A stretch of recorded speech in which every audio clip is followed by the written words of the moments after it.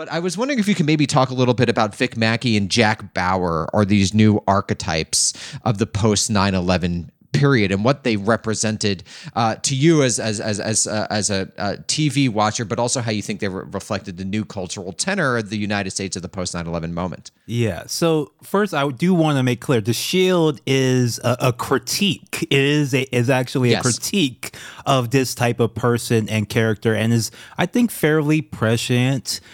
I wouldn't say prescient. I mean, obviously, it's not prescient because he was just writing about what was just actually happening in the LAPD, the Rampart division. I often have to bring up The Shield when people are talking about The Wire, because a lot of people, for correct reasons, and RIP to MKW, have very fond memories of The Wire and feel like it is a very good show politically. But when you compare it to something like The Shield, it really does not hold up as well as a critique of the criminal justice system, where The Shield is much less relenting. Now, Jack Bauer is not a critique. So we were kind of sold a bill of goods when it comes to 24, kind of, right? Because I remember when it was coming out and how it was promoted and sold. It was not promoted necessarily as this right-wing Take Back America thing. It was promoted as, holy shit, we're going to put an action movie on your TV for free every week, starring a movie star, Kiefer Sutherland.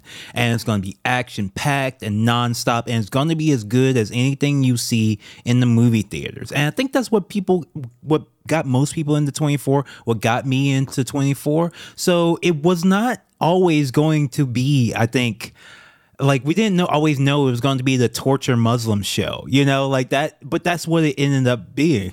Yeah, what was the conceit of it? Like, every episode is going to be 1 hour, like real time, in a single day. Like, that high was concept. Yeah, it was a high concept. This interesting, something different, and it was going to be, as you say, it was going to be like an action movie, but it's going to be like a 24-hour, basically, action film that happens in real time, and that was like the hook for everybody. Of course, building on the Johnny Depp classic, is it A Nick of Time? Yes, Nick of Time. Yeah, I think. Filmed at the Bonaventura in Los Angeles. So this real-time thing that was happening in the 1990s. But it's interesting that 24 quickly became the torture show, right? By the second season, am I wrong? They're torturing Muslims?